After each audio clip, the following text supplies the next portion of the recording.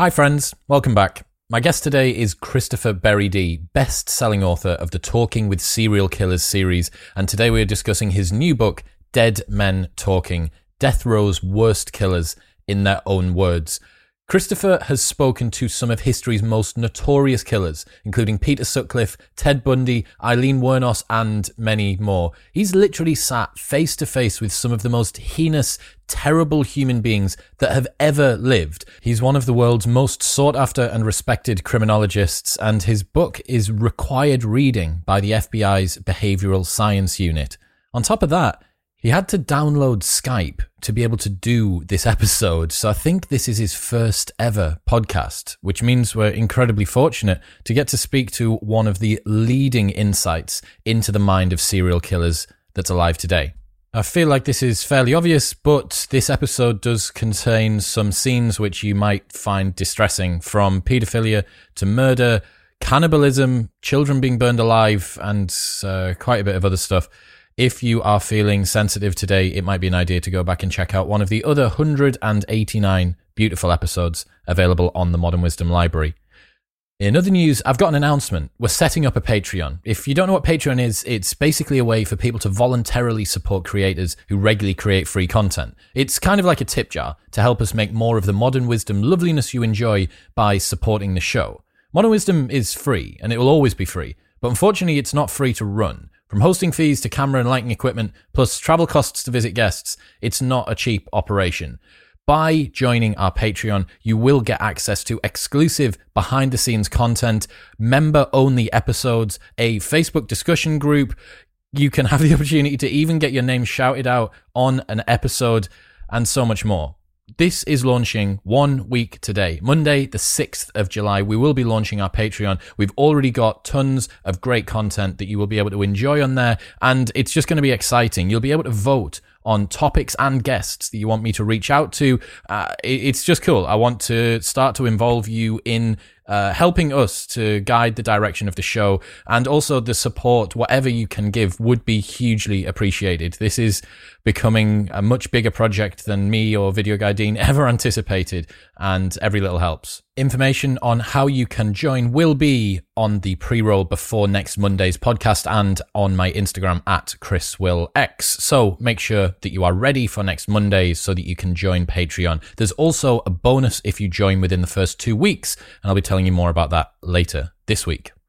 All right, quick maths. The less that your business spends on operations, on multiple systems, on delivering your product or service, the more margin you have, the more money that you keep. But with higher expenses on materials, employees, distribution, and borrowing, everything costs more. So, to reduce the costs and headaches, smart businesses are graduating to NetSuite by Oracle. NetSuite is the #1 cloud financial system, bringing accounting, financial management, inventory, and HR into one platform and one source of truth. With NetSuite, you reduce IT costs because NetSuite lives in the cloud with no hardware required. You cut the cost of maintaining multiple systems because you've got one unified business management suite, and you are improving efficiency by bringing all your business processes into one platform. Over 37,000 companies have already made the move, so do the maths and see how you will profit with NetSuite. Backed by popular demand, NetSuite has extended its one-of-a-kind flexible financing program for a few more weeks. Head to netsuite.com/modern right now. That's netsuite.com/modern.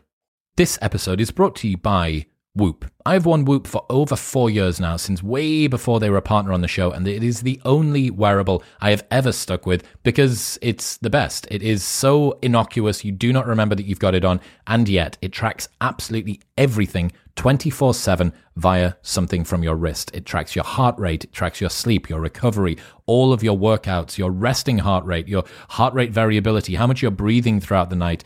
It puts all of this into an app and spits out very simple, easy to understand, and fantastically usable data. It's phenomenal. I am a massive, massive fan of Whoop, and that is why it's the only wearable that I've ever stuck with.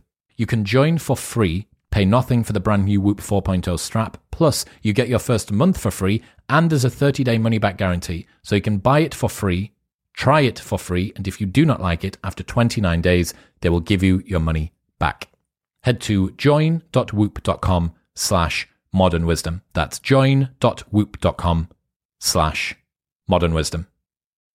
This episode is brought to you by AG1. AG1 is a daily foundational nutrition supplement that supports whole body health. Even with the best diet in the world, it is hard to make sure that you get everything that you need. And through a science-driven formulation of vitamins, probiotics, and whole food sourced nutrients, AG1 delivers comprehensive support for the brain, gut, and immune system. This is why Joe Rogan and Lex Fridman and Dr. Andrew Huberman and Tim Ferriss are all massive fans. They have tried every other product out there, like I have, and this is by far the best one available. Since 2010, AG1 have improved the formula 52 times in the pursuit of making the best foundational nutrition supplement possible through high quality ingredients and rigorous standards.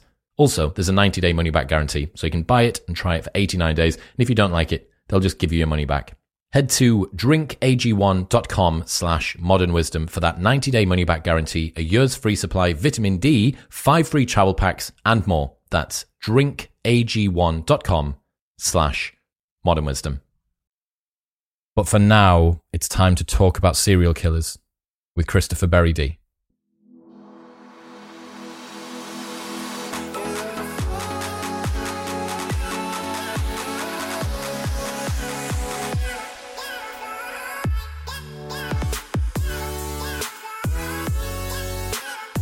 Ladies and gentlemen, welcome back. Chris, we have wrangled technology and we've managed to make it work. We finally got ourselves down, sat opposite each other. Correct, yeah. As I said earlier, I'm a Skype virgin.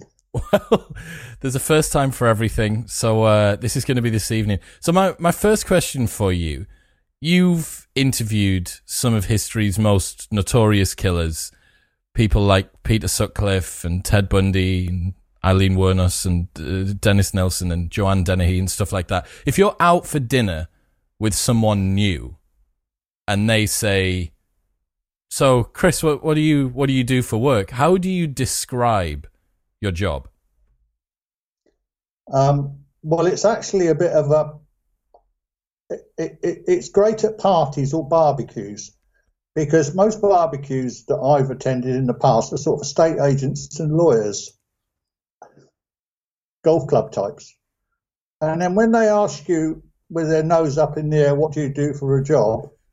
I say, I interview serial killers. And that instantly attracts a massive crowd. And I got a lot of fun of looking at these accountants and their jaws drop on the floor. It's different, isn't it? It's definitely different. Yeah, I mean, it must be, you're right, at a barbecue, it must be a very shocking thing to hear, especially just from, I was prepared. I'm prepared to speak to you having done some research on your background. When you were just expecting you to say, oh, well, actually, I'm the area manager for this accounting firm, or I'm in law, or whatever it might be. Oh, no, just speak to serial killers. But just to clear one thing up, I don't normally go to do's where people don't know me. Most of the people I dine with, when I get a chance and I can afford it, is people that do know me. I mean, in the Philippines, where I live a lot of the year, I mean, I dine with police officers and people like that, and they are homicide cops. America, the same. I do. But occasionally somebody says, oh, I think I saw you on the TV, you're the criminologist or something. But to me, it's just another job, Chris. I mean, it's just another job. I suppose it is. It's the same for everyone, right? It's just par for the course.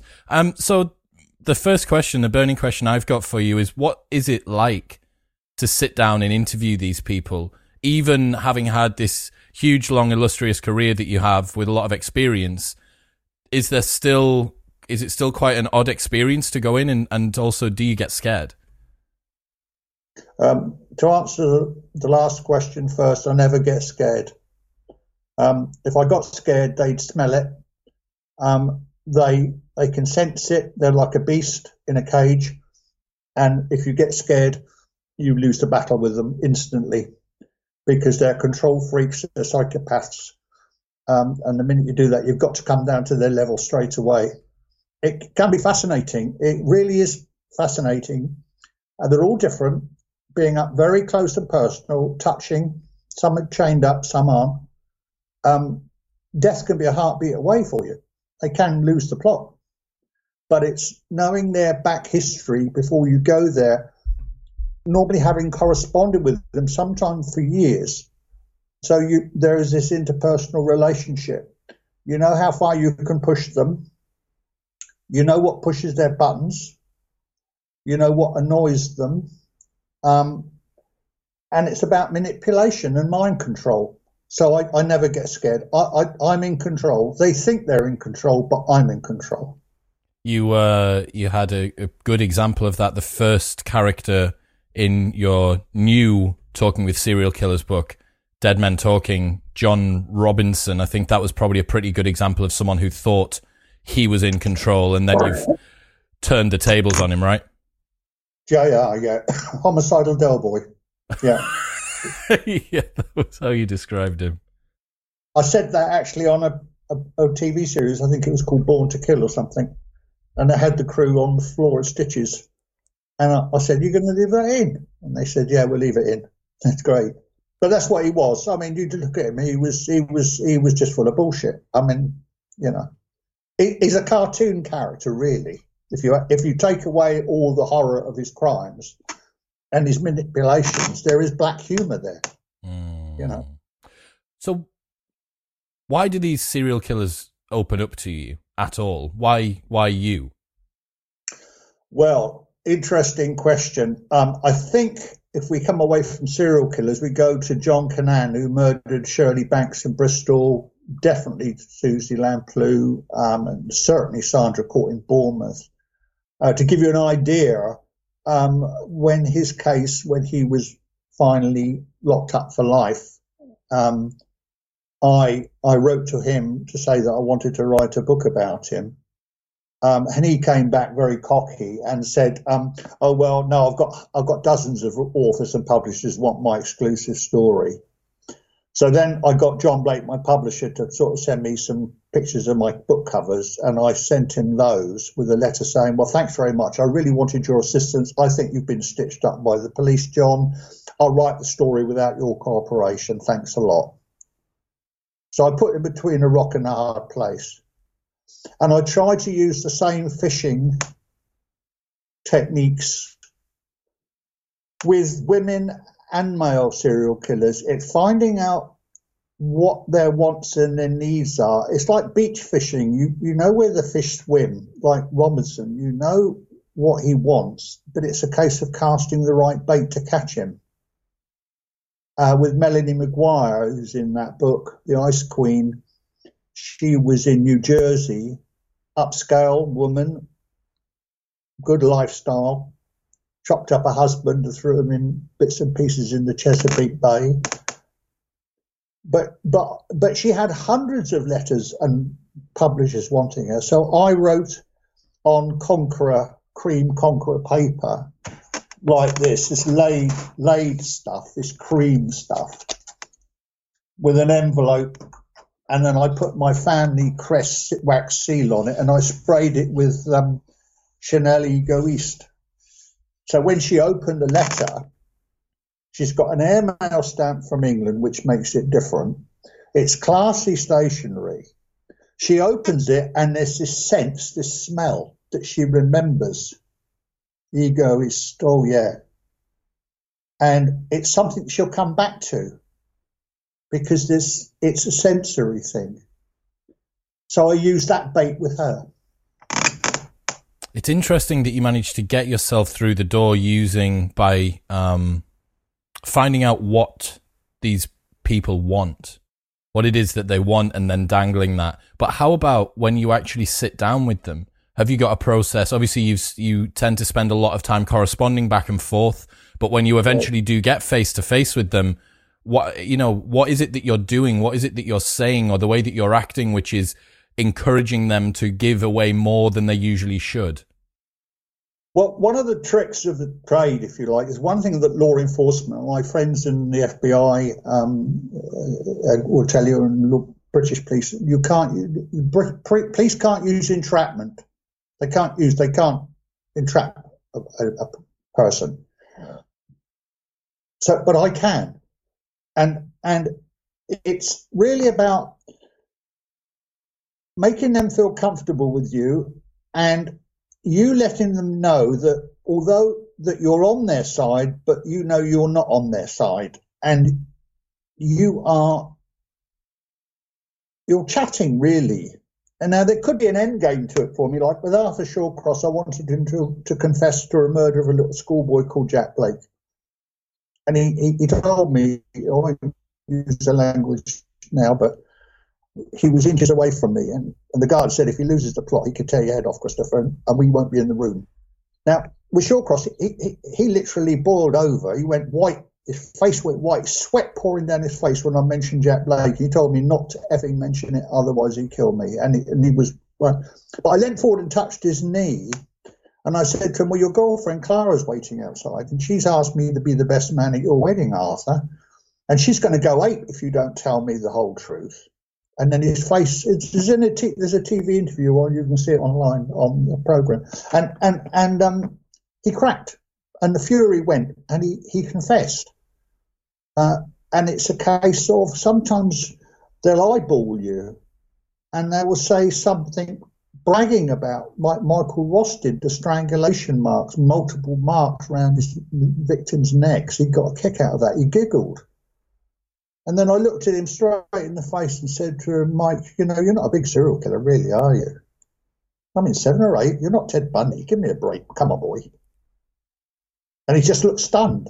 And then he went on to try to describe more about what he'd done.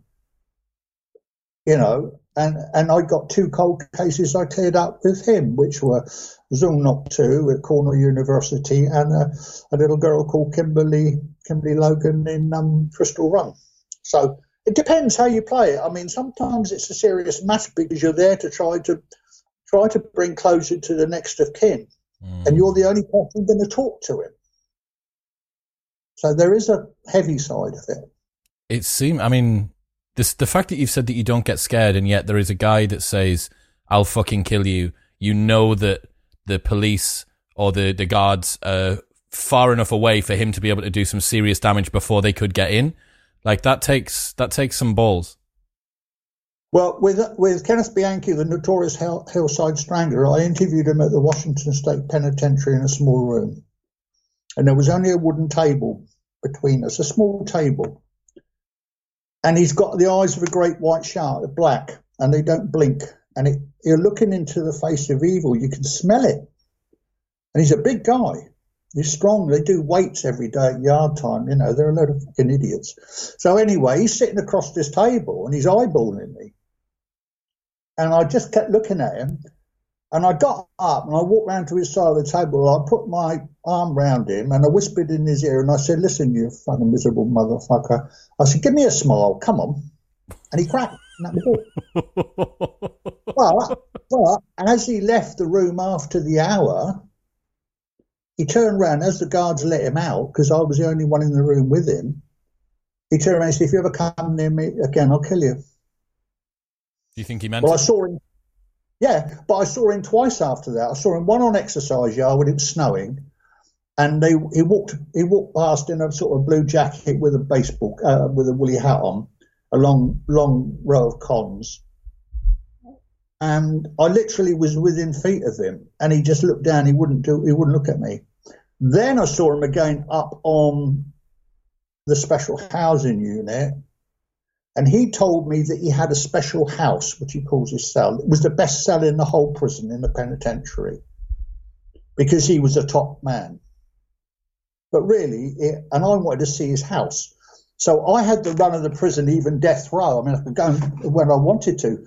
And I walked up and the guard said, Christopher, do not step over that yellow line because they throw feces and pee at you. And I walked down the tier and I walked back, and then I crossed the line. I walked up to Bianchi's tiny little cell, and he was asleep on his bunk with headphones on. And I said to him, Kenny, it's your friend Chris. I've come to see you in your house. He went ape. You are a very ballsy man, an incredibly ballsy man. I've had unlocked, because I had the run of the place, about 6 inmates on death row in the Washington State Penitentiary. And I sat round with them in a semicircle on the floor. I got some Coca-Cola, I got some candy in. I sat down. I spoke to the shop caller, who the number one con on that wing, and I said to him, "Is it okay if I unlock and we can chat?" And we sat down for nearly, 3/4 of an hour maybe. Didn't discuss their crimes, just discuss life and everything. No threat at all. No threat at all. Because you've got to remember, and your listeners, your viewers have got to remember, these people, most of these men will kill innocent women and children. They will not front up to a man. Why? They're all mouth and trousers. They're cowards. Any man that kills young children or elderly people or vulnerable gays is nothing more than a coward, a gutless coward. So that's the way it works. And that's why it's important, for what you said at the beginning, for you to go in, to not show fear, to have this image, because that weakness is what they're looking for. Exactly. I get it. That's how they screw up the psychiatrists' brains and minds, because they know they can run rings around psychiatrists. They know a lot of the time they can run rings around the cops. But what they can't do is they get stuck in a corner with me when they think, oh, Christopher's going to write a book all about me. He's going to make a TV program. I'm going to be famous. The stuff before they start, that's the point. So I'm going to tell the next one, I've been on a podcast with you and we're famous. They'll love it. That's it, man. I mean, probably keep me anonymous if it's okay. Keep my name anonymous. But I guess they're behind bars. What are they going to do? So your new book, Dead Men Talking, looks at killers that are on death row. Is there anything different about the dynamic with these people in that they're on death row rather than just potentially serving life in prison? I've walked what they call many a green mile. You remember the film of Stephen King, The Green Mile? Of course, they're not green at all. They're pastel shades sometimes. They are no longer like we see in The Green Mile. They're not so antiquated. San Quentin, the condemned row at San Quentin State Prison is pretty grim. But there is a certain amount of, they are dead men walking, and they come to the end of the line. Their only hope is that the Lord will save them and get them a reduced sentence or get off the hook before they're given the goodnight juice. So there is that certain quietness. Now, if you come down a level or up a level from death row, you get the special housing units where they're completely bonkers. And it's like being at London Zoo on a crazy day. They're screeching and throwing shit at each other and howling and spitting. It's like a madhouse. Is that with the ones with psychiatric problems? No, not all of them. They're just like, but the death row inmates are like let's just say they've got more respect. They've done the ultimate crime. Now, they may be a child killer, then they're going to be sort of put to one side. But the point is, there is that sort of a hierarchy in the prison system where a death row inmate is.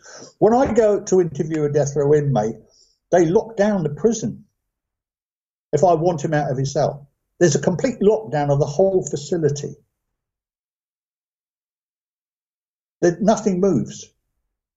And then they bring the inmate shackled with guards, immaculately dressed guards either side of them, and he's shackled up. And they're bringing him to you, and it will be up to me whether I decide whether I want them comfortable and unshackled, or I want to get them a bar of candy or Coca-Cola. And quite often I'll tell the guards, get him this or get him that. And the inmate likes that because the guards are telling the inmate what to do every day, and here am I telling them what to do, but it's all prearranged. It's all like a soap opera, really. So it gives that impression that you're on their side. Look, this is us working together. I'm one of you, etc., etc. So do you tend to prefer to have the inmates without restraints to make them feel more comfortable when you can? Yeah, I think one of the only, sometimes they're behind a screen like Kenneth Macduff at Death Row Ellis Unit before he was executed. in Texas. He was somewhere behind screens, which is great. Douglas Clark, the Sunset Slayer in San Quentin prison, he was heavily shackled, but he was going ape. I mean, he was really in a foul mood. It took me ages to calm him down before we got the cameras rolling. But with Dougie, it was a matter of him attacking the guards, not attacking me. So that's the difference. With Michael Ross and some of the other killers like Shawcross and some of the others, I will say, look, if you're going to behave yourself, we'll get the shackles taken off and we'll get some Coke and we'll get some candy down here and we're going to have a nice, comfortable chat. But don't mess me about because you'll go back down the hole. And then that's it. I get it. Okay, so we've got a good understanding there of the process of how you're speaking to them, how you build rapport, stuff like that. I want to get into the actual pathology, the way that these guys and these women think. First question is there a common theme among serial killers? Upon reading this most recent book of yours, they come from all IQ points. There's different backgrounds. There's different approaches. You got one person, one killer who's putting people into barrels to leave them to liquidate in their own fluids. You've got another that's eating the ears of the victims that he kills. You know, it seems to be all over the place. So what are the commonalities, or are there any? Can I ask you a question? We're social distancing at the moment, aren't we? Yes. Presently now. Yes. Can I smoke? Because I like a cigarette. Absolutely. That's absolutely fine by me. I don't want the smoke to upset you. No, not at all. I can't smell it through the microphone anyway. All right. Okay. They're different psychopathologies. Okay. None of them are the same. They're all totally different. They are, every single one of them. You try to look for something common amongst them and you can't find it. What they will tell you is that they were abused as a child or had a bad upbringing, or they were badly potty trained, or they were only allowed to drink green top milk but they wanted blue top milk. There's all sorts of bullshit excuses for why they do what they do. You got Peter Sutcliffe saying it was the word of God when he was digging a grave to kill prostitutes. But then he didn't just kill working girls, did he? He killed innocent, ordinary girls, classy girls. They had the same with Harvey the Hammer Carrigan in the Minnesota Correctional Facility. 50 victims. When he went to trial, he said that God told him to kill these women. And he wore a white robe and some leather-thong sandals. And when he got sentenced to life in prison, his lawyers had to go for another trial, and his lawyer turned around to him and said, look, Harvey, he said, God didn't help you last time. I don't think he's going to help you next time. They are. I know it's black humour, but I mean, it's a serious subject. But you know, when you're there, when they're exhuming a body that you've helped get out of the ground, like in Waco, the cops are actually very, very loving and careful with the corpse and everything else. But there is a little bit of black humour going around. It has to, because it releases the pressure. Because they've got kids as well. So the answer to the question, they're all different. That's an interesting one. What I found to be interesting was that some of the murderers are so brutal toward their victims, and yet they have families and they have children that they care about, or that at least they don't mistreat. For instance, John Robinson, there's a full 80 pages dedicated to him, and he's got a wife of like 20 years, 5 children, and yet alongside that was committing all of these atrocious crimes. Yeah, but no, I think that's an easy one to answer, and I think your viewers were going to love this bit. They don't love them. How can you love a woman and commit adultery for umpteen years and going around raping and killing women that he's lured into his web of deceit? How can any man love a woman or love their children if they're doing that? BTK, another one, the Green River Killer. They all got families. I've just written a book coming out soon called sleeping with serial killers, about women who live with these men. Because think about Sonia Sutcliffe, God bless her. I mean, I know she's caused a lot of problems, but she never knew that Peter was a serial killer until the police knocked on him, arrested him. How can you love a woman, or a woman love a man, and then commit those terrible crimes? I tell you what it is, Chris. It's a matter of wearing a mask of normality. It's presenting yourself to your neighbours and your business colleagues. I'm married and I've got kids. Look, we got a nice house. We mow the yard every Sunday. We go barbecues. We go church. But it's all bullshit, because it's hiding the monster living within. It's the mask of evil. It's like their camouflage. It's their social camouflage. It's like the ghillie suits that a gamekeeper will use when he's shooting to hide himself. I got really quite a lovely little thing. I was in Manila, and I went to this big, massive aquarium. It's one of the best in the world. And I was looking at all these little glass cases in the creepy crawly section. And as you notice, I've got glasses on. My eyesight's not the best. And I was peering through this glass, trying to see something in it. And there was like sand, and there was like twigs. And I couldn't see anything. I kept looking to see if the exhibit closed or something. But there, tucked away, little two black eyes peering out of the sand, waiting for another creepy crawly to come along and kill it. Or a little twig thing that moved. And that's what serial killers are like. They're camouflaged. Nobody sees them. Nobody knows they're there. Nobody knows they're coming. And then they strike. It seems unbelievable that you could be the partner of a murderer, an abuser, someone who has this crazy other side to their world and not know. But as you've identified, there are examples where the partners... So how can you not? To me, I just think, why wouldn't someone have thought? Well, the thing is, in a lot of cases, the red flags pop up.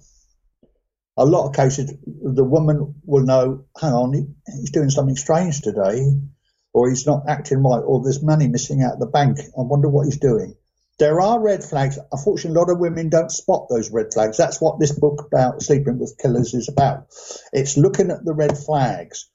Michael Sams, who killed the young prostitute in the Midlands, up the Yorkshire way, there were so many red flags with Tina Sams, who I interviewed. I met Michael Sams in Full Sutton Prison.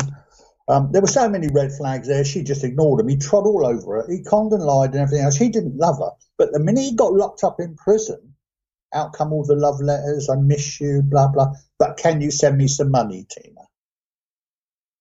I want these railway magazines.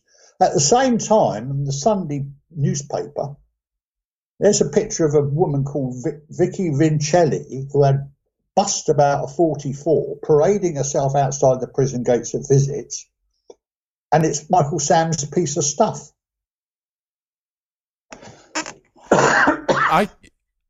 I'm blown away by this. Since reading the book, I've been thinking a lot about our modern day obsession with serial killers, with true crime, the popularity of series on podcasts like Serial and Up and Vanished. It's huge. There is this resurgence or a surgence in popularity in this. And I put a tweet out about it and got sent, literally just before we came live, I got sent a photo of a T-shirt that a girl said to me, this is exactly what you were talking about. And it's a girl's T-shirt that says, probably eating or thinking about serial killers. I was like, that's it right there. Like that. I know so many girls that love true crime, that adore it. What do you think it is? The extreme of that. I mean, everybody's entitled to that, but what are called murder groupies. So you've got hundreds of women are writing, and men are writing to women killers as well. Like the retired major from Budley Salterton, he's writing to some hooker in prison serving life. He's seen she sent him beautiful pictures which are really fake, or ones of a girl in a Russian model he thinks he's falling in love. He's sending them money. You got the murder groupies. You got the murder groupies that marry these people in prison. They want the killers' babies, for God's sake. Why? But they don't. Well, because they're just possessed. I mean, look, Keith Hunter Jesperson, the happy face killer, another one of my guys. He has hundreds of girls. He's 6'7", I think. The interstate trucker. He sent me files of love letters and photographs of the girls boasting about, oh, look, another one wants me, another one's coming to visit next week. And one of them, and this is quite disgusting, was what I thought was a lipstick imprint on the notepaper. In fact, I've written about this in a book. And I thought, oh, somebody's given a kiss with lipstick on. And he wrote underneath, when I first saw it, he said, that's not lipstick, that's menstrual blood.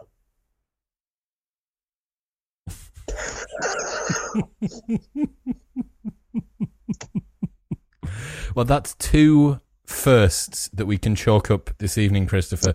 Your first podcast and the first time in about 200 episodes that the term menstrual blood has ever been used. So, I mean, what is going on? What is the obsession here? Is it that the women find this level of dominance and aggression and undiluted masculinity attractive? Is that what it is? Do you know, you asked me a question, I haven't got the answer because I can't get inside. I mean, I don't understand women at the best of times. Let alone somebody that writes to some cannibal who's been eating the vagina of some woman. I mean, that was Arthur Shawcross. I mean, the girl wanted to marry him. But the thing is, they don't seem to get it. They don't think, oh, I better go and look at the scenes of crime photographs and see if I can get those through the Freedom of Information Act in America, or I'll go online and see what he did to these people. They're stupid. That's it. Thick. Stupid. It's dangerous, man. It really is, I suppose. I've got 80-year-old women are writing to a big black hunk in Florida who calls himself Florida's finest chocolate. And she's in love with him. And she's sending him money every week. But he's got a dozen or so women like sending him money. And there's a lunacy here. They ought to be locked up. They ought to sit in an electric chair for 10 minutes and see what it feels like. I'm doing something wrong here. Because I'm 32 and single, and these guys have just got harems of women chasing after them, giving them money, real chocolate or whatever he's called over in Florida, having a whale of a time. Yeah, there's a big difference. You're imprisoned in your own home, like I am right now. They're going to sit in an electric chair. That is true. So we understand that there aren't necessarily any commonalities between the killers. The way that the reasons that they kill, their justification for it, both publicly and privately, are all different. What about commonalities between the victims that they go for? You mentioned that they tend to be weaker people, like women, children. Yeah, women, children, the elderly, the vulnerable in society. Most serial killers have what they call their own victimology, their own preferred victim type. And now your viewers can go online and they can look up Ted Bundy's victims, and you'll see they almost look, all of them, like sisters, sorority sisters. In fact, most of them were sorority sisters. You couldn't, if you line them up, they'd all look the same, long hair, same looks, same ages, that sort of thing. That's what turned Bundy on, that sort. You've got Henry Lucas and Otis Toole. Now, I interviewed Henry, dear old Henry, down in Texas, while he was on the row. He was subsequently given a life sentence. Then he died of natural causes by the then president, who was the governor then was Bush, I think it was. But they went for everything. I mean, they raped and murdered chickens and dogs and cats and young girls and children and old men and old ladies. I mean, they went through the whole shebang. They did everything. I mean, there's a lot of frightened chickens in Texas, I can tell you. That is that dark humor that we were talking about again, isn't it? Why is there often an element of sex involved in the crimes? And is it almost always that there's some sort of sexual gratification going on? With serial killers, certainly. I think the only serial killer I've ever interviewed that wasn't sexually motivated was John Scripps from the Isle of Wight. He was 34 years old. I watched him being hanged in Changi Prison years ago. It was on my birthday, the 18th of April, funny enough. Happy birthday. The police gave me a presentation mug when I left the country with a picture of a man hanging from a tree. But John, he killed for money. He'd gone to Cancun and he murdered a young uni guy called Timothy McDowell, got him to give him his PIN numbers, and then he chopped and fed him to the alligators. Then later on he went to prison then years later for drug smuggling. He got 15 years, but he walked out of an open prison about 2 years later. After telling everybody he was going to escape, he just walked out the gate. Nobody took any notice. And he was taught butchery skills on the Isle of Wight by a prison officer called Quigley. And he learned how to dismember carcasses while in prison. So the prison taught him how to dismember victims. So he then went to Singapore, where he met a South African businessman called Gerard George Lowe, who was in Singapore buying electrical stuff because it was cheaper back in those days. It's not anymore. It's more expensive, but then it was. And they shared the same hotel room, and then John hit him with a cabin hammer and then got his PIN number, extracted his PIN number out of him, and then he dragged him into the bathroom, and then he stuck a knife in his neck and bled him to death, chopped him up, put him in suitcases and dumped him into the Singapore Bay. Then he went straight did a bit more shopping, went to the opera on his business card. He went to Thailand, he went to Phuket, he met Sheila and her son Darren Damood, who was on a gap leave because he'd broken his leg.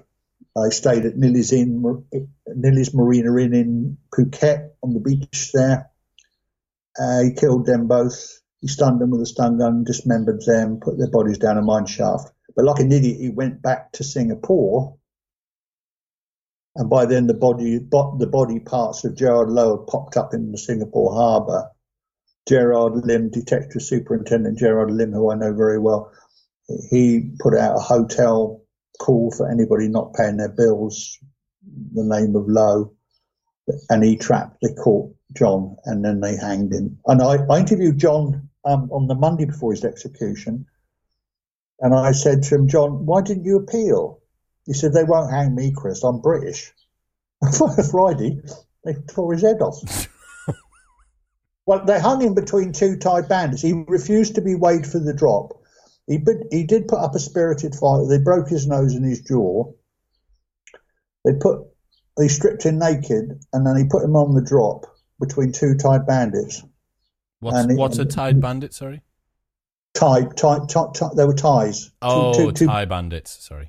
Yeah, not the ones you get from a shop like Tootle's Thai shop. Yeah. And then what happened was I was doing some stuff with APTV at the time, and I covered the execution, and then I went to the cremation and interviewed the Thai ambassador, and then they had to bring his ashes back to England. So we had a little drawer who was going to keep the ashes in their bedroom, but I rigged it. I didn't want them. But they hanged John, yeah, because he refused to be weighed. His head was nearly ripped off. Broken nose, broken jaw, naked, hung. Crapping himself. The other two guys were standing there as good as gold. He put up a fight. The priest at the time had been there for years and years and years, and he came outside and he wept and he said to me, Chris, he said, I'm never going to go to an execution again. That was terrible. Yeah. The struggle and the fact that it didn't go down smoothly, is that what disturbed the priest? Yeah, it was awful. I've seen a few executions in my time, shootings. I mean, I was in the Marines for years. I've seen a lot of executions and terrible things, but that was an execution that, you look back at it and you think, oh, the reason he was naked was because they told him to get out of his prison shorts. He had flip-flops and prison shorts. Because if you went to the gallows with those, you soiled the shorts. And then they got to wash them. So they told him to put his civilian clothes on, and he said no. And with that, they just dragged him out of his cell. Whole load of them, beat the hell out of him. He didn't. He put up a fight. Whether capital punishment is justified or not is a sort of a much longer question for a different time. But that does seem a little barbaric to have someone naked in the 21st century being hanged. Well, yeah, I mean, Jesse DeFero in America, he went up in flames because the electric chair was all. It was like Edward Dwellacqua in the Green Mile. It was exactly the same scenario. The bloke caught fire, screaming. Wasn't properly calibrated. Wasn't wetted. No, it was a botched up old electric chair. They tried to fix it, but they wouldn't repair it properly, and they fried him to death. That happens, but the point is, on the matter of capital punishment, I'm quite often asked that question, and I always say, look, it's none of our damn business if the people in Texas are sick and tired of having their little babies and their mothers and their wives and our elderly people killed for a pocketful of change by scum. And these people know, like John Scripps did when he went to Singapore, there are signs everywhere. You break our law, you drug smuggling or murder, we will hang you no matter what. Now, these people aren't insane when they commit these crimes, Chris. They know what they're doing is wrong. And why should I legislate for people in Texas? That's up for them to decide. Just like we wouldn't expect people to tell us to bring back hanging here. It's horses. But these people, I mean, Hindley and Brady should have been hung. No doubt about it. What horrific crimes they carried out. They should have been hung. But there are people out there say, oh, no, God wouldn't like that. You know, we're all equal in the eyes of God. Well, you tell that to the parents of those murdered children. See what they say. I think the only compelling argument that I think I've heard against capital punishment is to do with the retribution versus a rehabilitation argument. That on one side it's the law enacting revenge on behalf of the public, as opposed to it being an opportunity to try and rehabilitate people. But as you've mentioned there are crimes that are so heinous and people who are so far gone that you think, well, what is left to salvage of this person? The first thing that your viewers must understand is you cannot reform or rehabilitate a psychopath. It's impossible. That's a fact of life. The second thing you should realise is that when these people commit these crimes, they know exactly what the punishment could be.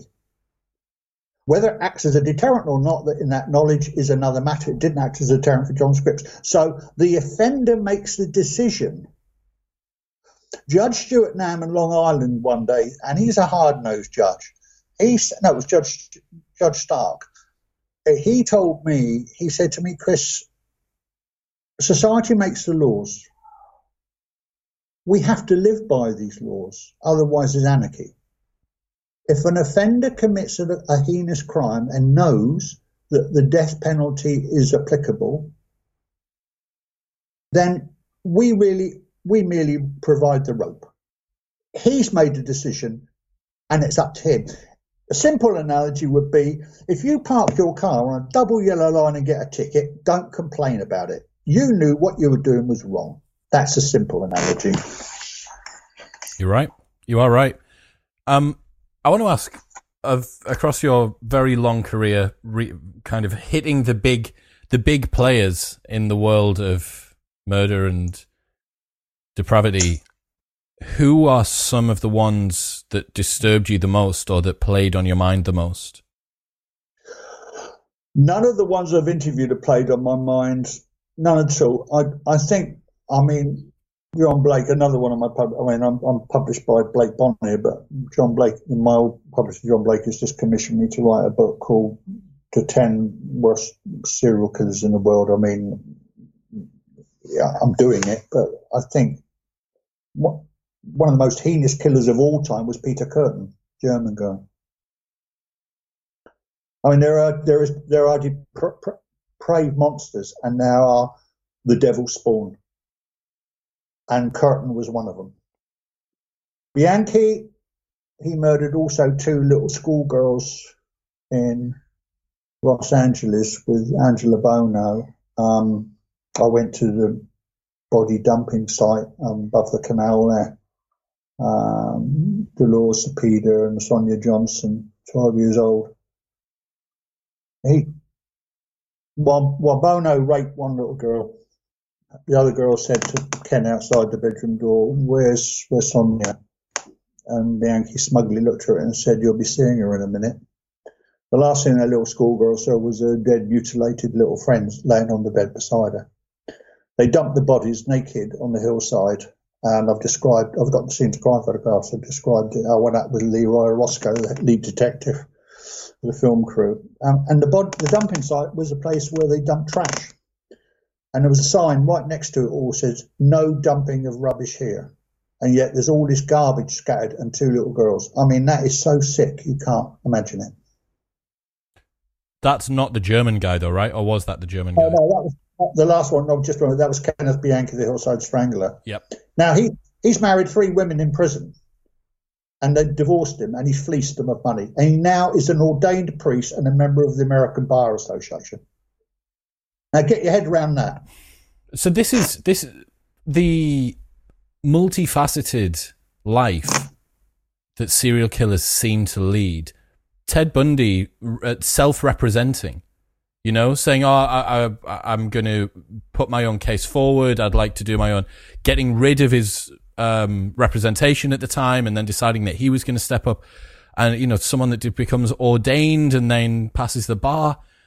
Like, there's obviously a lot of momentum behind these individuals. They have capacity to do things. It's just that it's directed into such a heinous, destructive path. Coming back to Bundy, he was too clever for his own good. When he eventually faced trial, when he eventually was arrested down in Florida, and I've been to the Kiamiga house where he killed Lisa Levy and Bowman and attempted to kill another one. And I interviewed the cops there as well. Quite interesting thing. But I met his lawyer. Well, it was the prosecutor or the lawyer. And he said, Chris, here's something you might be interested in. He said, this is what got Bundy the electric chair. And I thought, what's this then? And he held out a pair of white dentures, white casts. He said, yeah, no, I said, whose are these then? A pair of some teeth. He said, that's Ted Bundy's original dentures that were taken after he was arrested. And I said to the lawyer, I said, well, he didn't have to give those to you, did he? He said, we conned him. He said, we told him because he was famous and the press would be in front of him, in front of the cameras all the time, he should look his best and his teeth really needed some work. So they took, and he agreed because he was vain and he was a narcissistic little pig. And so they took these dentures, but then they compared those dentures with the bite marks on Lisa Levy's buttocks. Mm. And that was the death sentence. Too clever for his own good. I remember watching that in the documentary, and hearing you speak about these individuals and the way that you write as well in the book, it's very evocative. You put your own opinion into the way that you describe them as well. And I don't know whether it's simply because it's not my profession and I've never been exposed to them, but I just can't get over how ballsy it is. To me, it seems like such a brave thing to do, to speak. And I know it's stupid. Like, Ted Bundy's gone. I can say whatever I want about him. But there's part of me that still fears even the essence of them. Does that make sense? It's part of me that wants to almost distance myself from saying anything for fear that this creature in the night's going to somehow come and enact retribution. No, but they're not. If you're a God, I'm a pretty God-fearing person, believe it or not. I have got a nicked copy of Gideon's Bible, which I carry. You're not supposed to nick it, Christopher. Come on. Well, no, sorry, I beg your pardon. No, it found its way into my suitcase.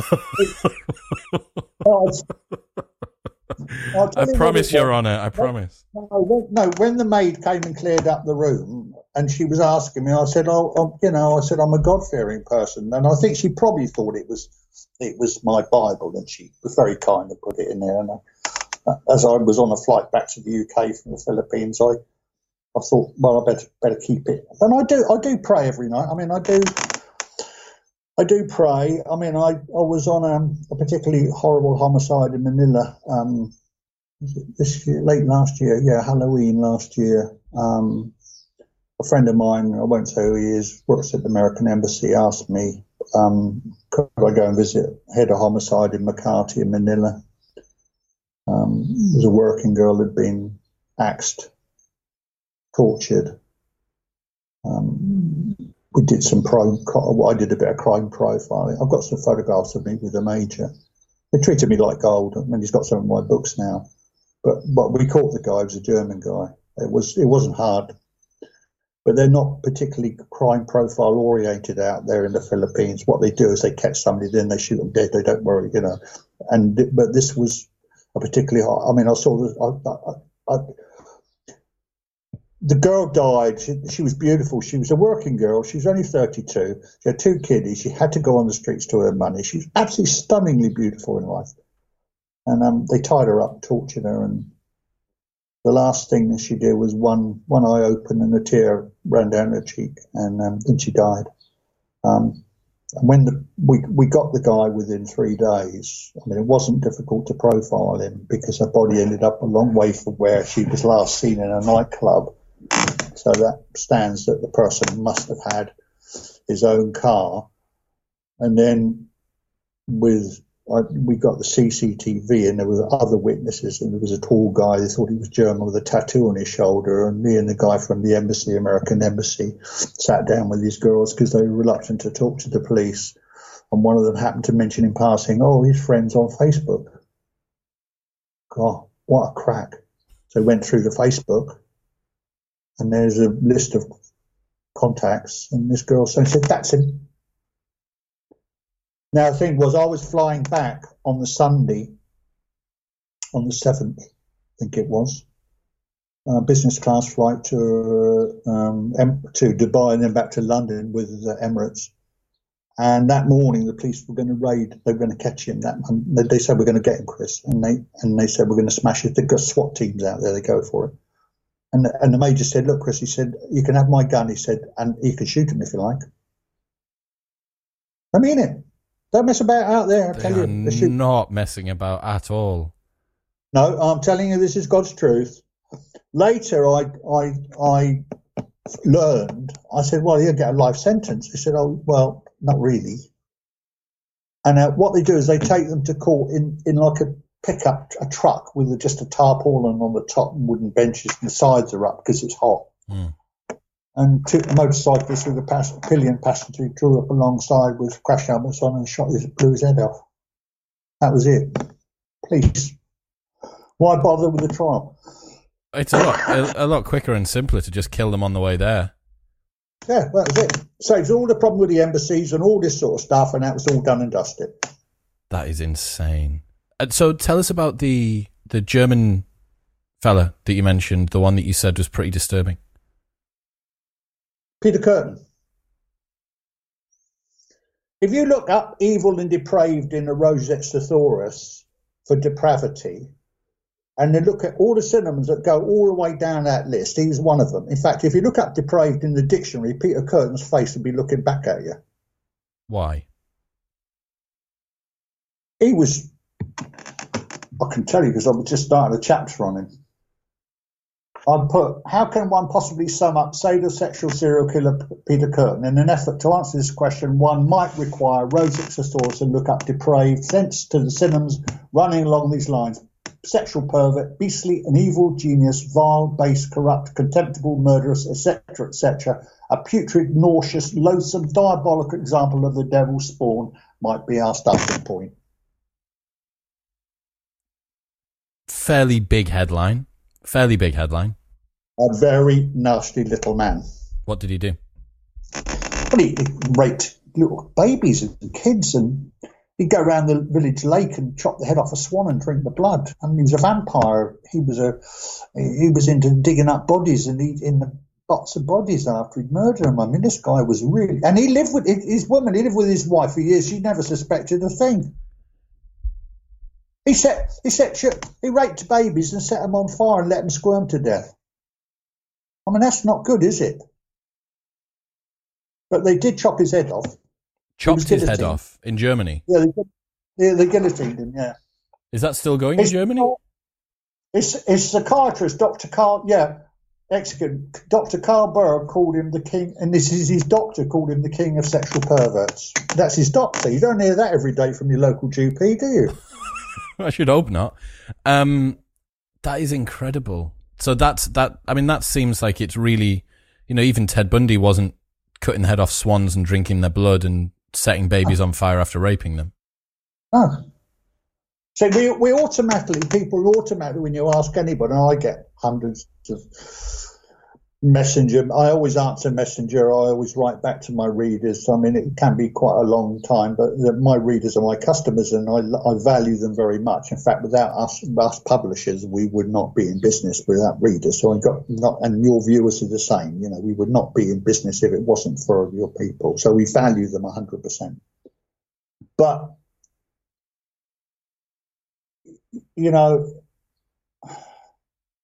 we got to learn about these people. It's no good shutting the door and pretending they're not there. But what is bad, and I will say this now, there was a man called Colin Pitchfork who murdered 2 schoolgirls up in the Midlands years ago. He raped them and killed them. He got a natural life sentence. He's now walking around amongst us under an assumed name. One of the guys that killed that little boy, that shopping mall years ago, Carl Bridgewater. He's out and about in society. He lives not far from me. Well, you mentioned earlier on, you said psychopaths are essentially irredeemable. Yeah. There's nothing, and I think it was, I want to say Arthur Shawcross, but it might not be. Someone that was part of one of the series that you're involved in, I was watching earlier on, and they were let out after serving 18 months of good behaviour, and upon that happening, then re-entered into society. Shawcross did 15 years of a 23-year sentence, and the psychiatrist said in the parole board, he's fit to be released, and he went on and killed about 12 prostitutes. Very well may have been that. So, I mean, what does this mean for the... How are we supposed to litigate against this? What do we do? Well, the problem is what you've got to remember, and I say this in my books, and I'll say it to you now, and I'll tell you all the reasons, and I'll say it on TV as well. Half the time, these psychiatrists that let these people out haven't got a clue. They live on another planet. They live in a world where lead balls bounce, fairies reign supreme, and elephants fly. They're fools. In fact, in some of the cases, the psychiatrists are more mad than the people they're representing or analysing, and that's a fact. Getting it wrong, the price of getting this sort of an assessment wrong or being outwitted by a serial killer is 15 lives, as you just identified with Arthur Shawcross. Shawcross wheedled his way into the prison psychiatric unit, and he learned the psychobabble speak. And he was counselling other inmates. This is a fact. And so when it came up for parole, he's reformed. He spun a yarn to them. Next minute, he's killing prostitutes by the handful. Chewing their vaginas, spitting the bones out, and going eating Dunkin' Donuts with the cops and listening to who they're trying to catch. Yeah, that was it. So there was this story about one of the cops that was part of the investigation came and sat next to him on the stoop, right? And he had shiny shoes on. Arthur had shiny shoes, and he looked quite smart. And because this investigation was so wide-ranging, the cop came and sat next to him and started sort of telling him about all of the different things that were going on. They said, we're looking for him because he just presumed he's got shiny shoes on. He must be a policeman. Yeah. I mean, I interviewed Paul Beecham at Broadmoor Hospital years ago. I interviewed Ronnie Cray as well, funny enough.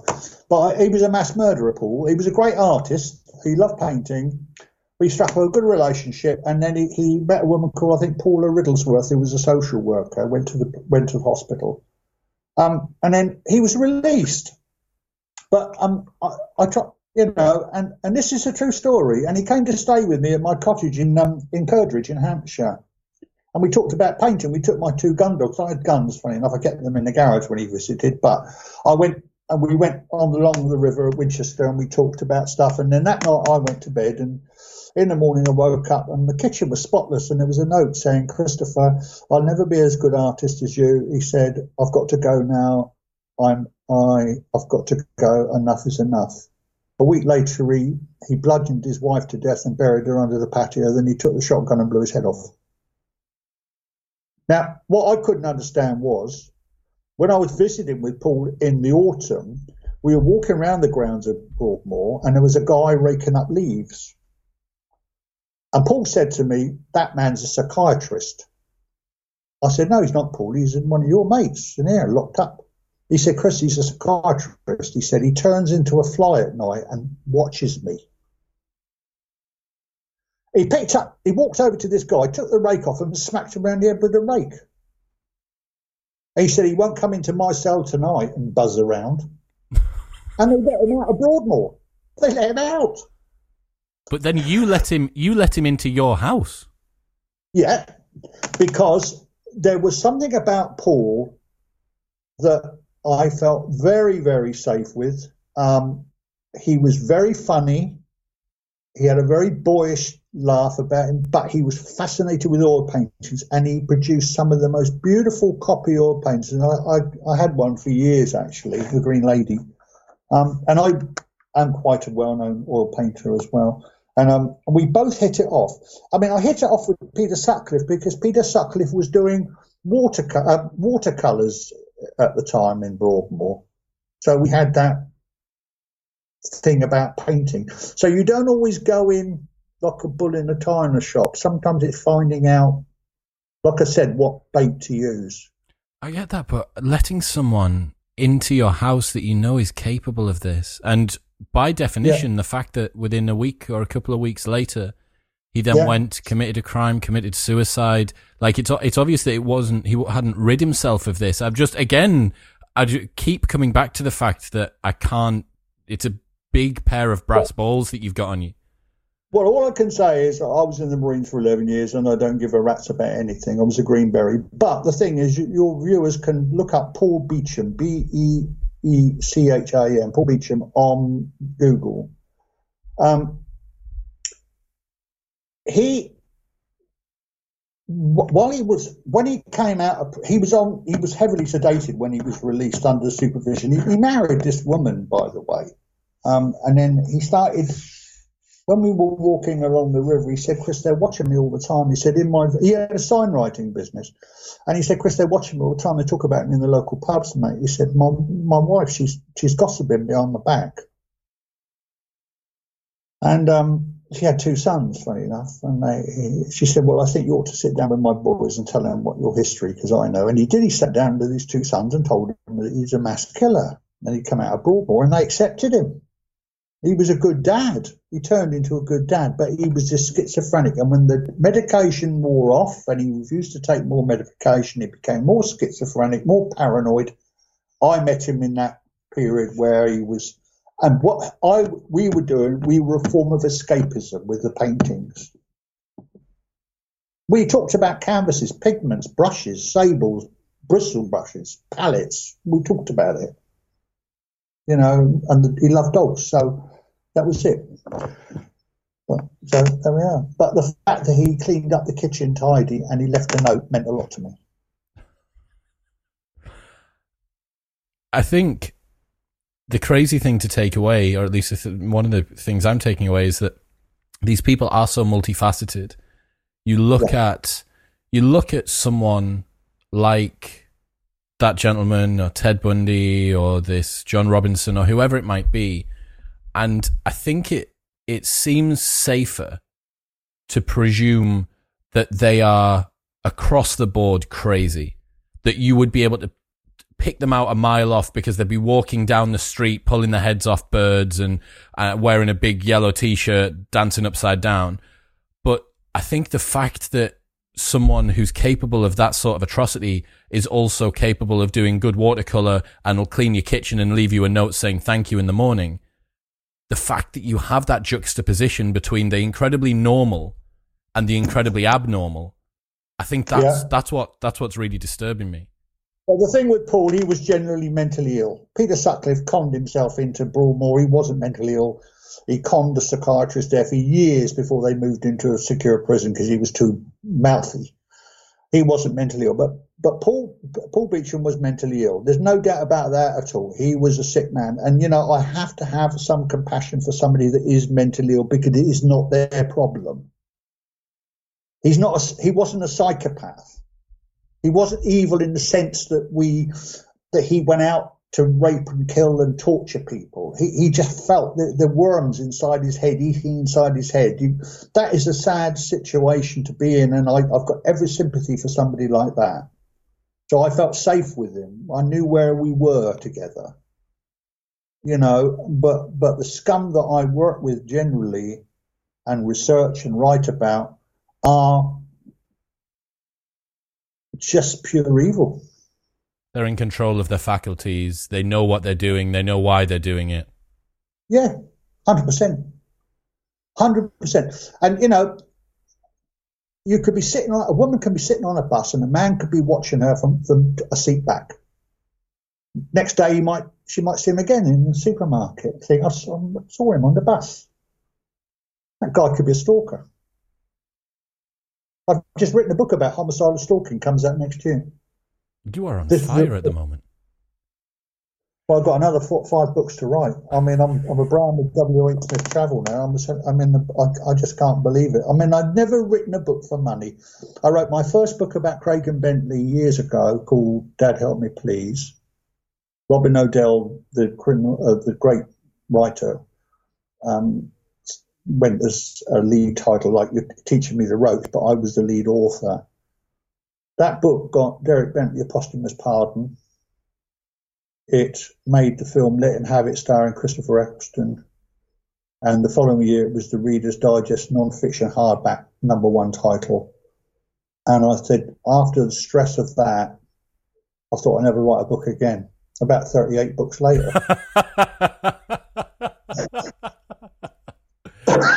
You're a glutton for punishment, Christopher. I have to say, you know, you're right. Walking through W.H. Smith's, especially because of the way that your covers are designed, I think the Talking with Serial Killers stuff particularly really stands out. I don't know what it is about it. It's very grabbing. That's a brand. Years ago, 2001, 2003, I'd done all these serial killer interviews, and I approached a number of publishers. One was Virgin, who I'd been published with before, to say that I'm going to use all the killer's own words in this lot. And in those days, I mean, the serial killer series we made, 11, 12-part series, I made with Fraser Ashford, they'd never ever been imprisoned before. We broke the mold. We were the ones that sitting there with the killers face to face, and it had never been done before. That was a groundbreaker. And then I wrote this book, and of course the Virgin turned around and said to me over the phone, well, Chris, I'm sorry, but it's not for us. It's not the sort of book that might upset our ladies with grey rinses. And then 10 minutes later, John Blake phoned me. He said, I'll have it. He took a brave move, because the first time a book ever been published in criminal history that contained the killer's own terrible words. Then an hour later, Virgin rang back and said, we've reconsidered, we'll have that book. I said, sorry, I've sold it. Now, it was John Blake who came up with Talking with Serial Killers brand, if you like. Mm-hmm. And now that's what it is. Absolutely fine. The mad thing is, the serial killer true crime obsession appears to skew quite heavily female in my knowledge in any case. So Virgin perhaps letting that one slide, perhaps that was exactly the sort of thing they needed to just reignite their ladies with the grey rinses and get them back into the book buying fold. The one thing I'm always keen to stress in all of my books is empathy and sadness, and for the grieving next of kin. I think you can never, ever make these people... There was a movie called Bundy, Ted Bundy, the American Icon. Icon? They don't... What does icon mean? He's not iconic. He's just a scumbag. But the thing is, I've always got this feeling, because when I interviewed Arthur Shawcross about Jack Blake, I've been to see his sister and her family, and they lived in a little place. It was a bit of a tip.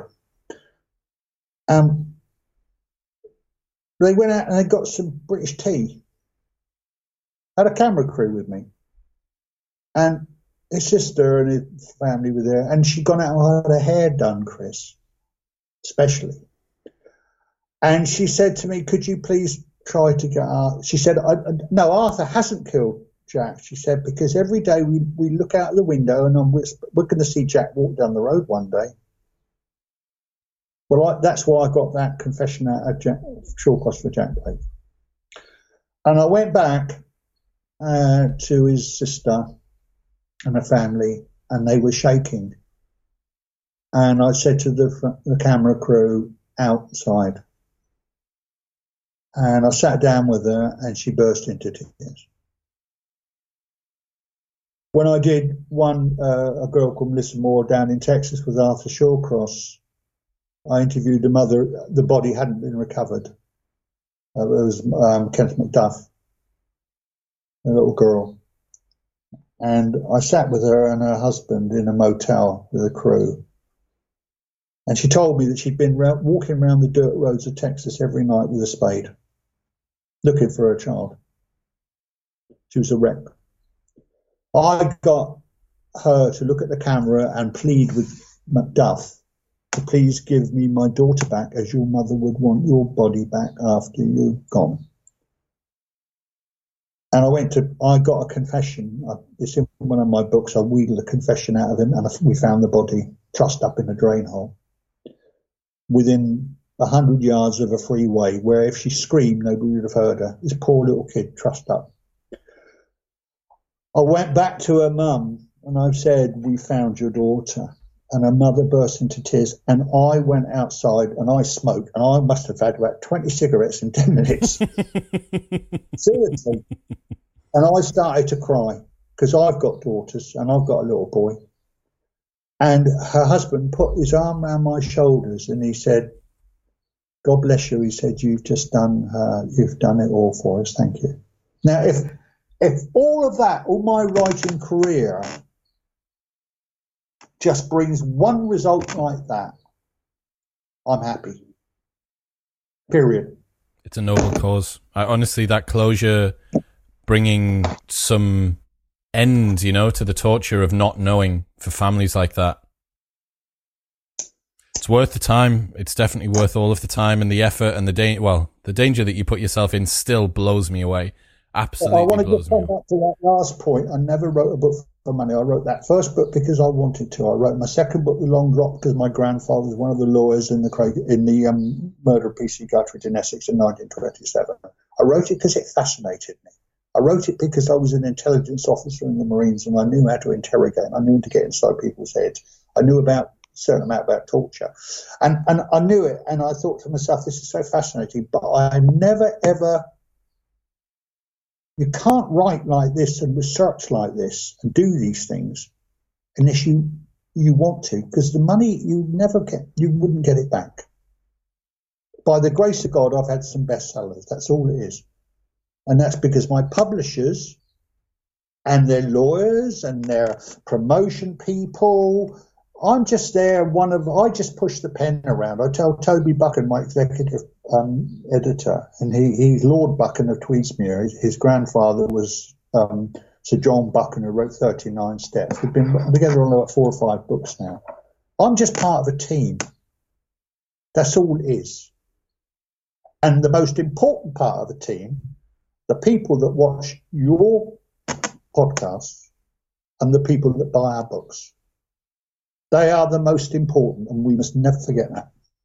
What a lovely way to end, Christopher. Thank you so much. I think it's a really nice way to put it across as well. Like the fact that, as you say, pursuing something which is difficult and challenging and worthwhile and has this higher calling, and you're adept at it, and it brings across more, how much value, millions and millions and millions of pounds, billions of pounds for that one woman to have that closure. There is no price that you could put on being able to bring that to someone. And there is no amount of books that you could have sold that would have matched the amount of satisfaction and pleasure and sense of purpose that you derive from being able to give that to someone. Well, I want to leave you on a humorous note. When I was being interviewed by an Australian firm recently, I get a TV company to come over to interview me, and it's the same stuck question. Christopher, does this ever affect you? And I say, no. And they say, why not? I say, I'll come from Portsmouth.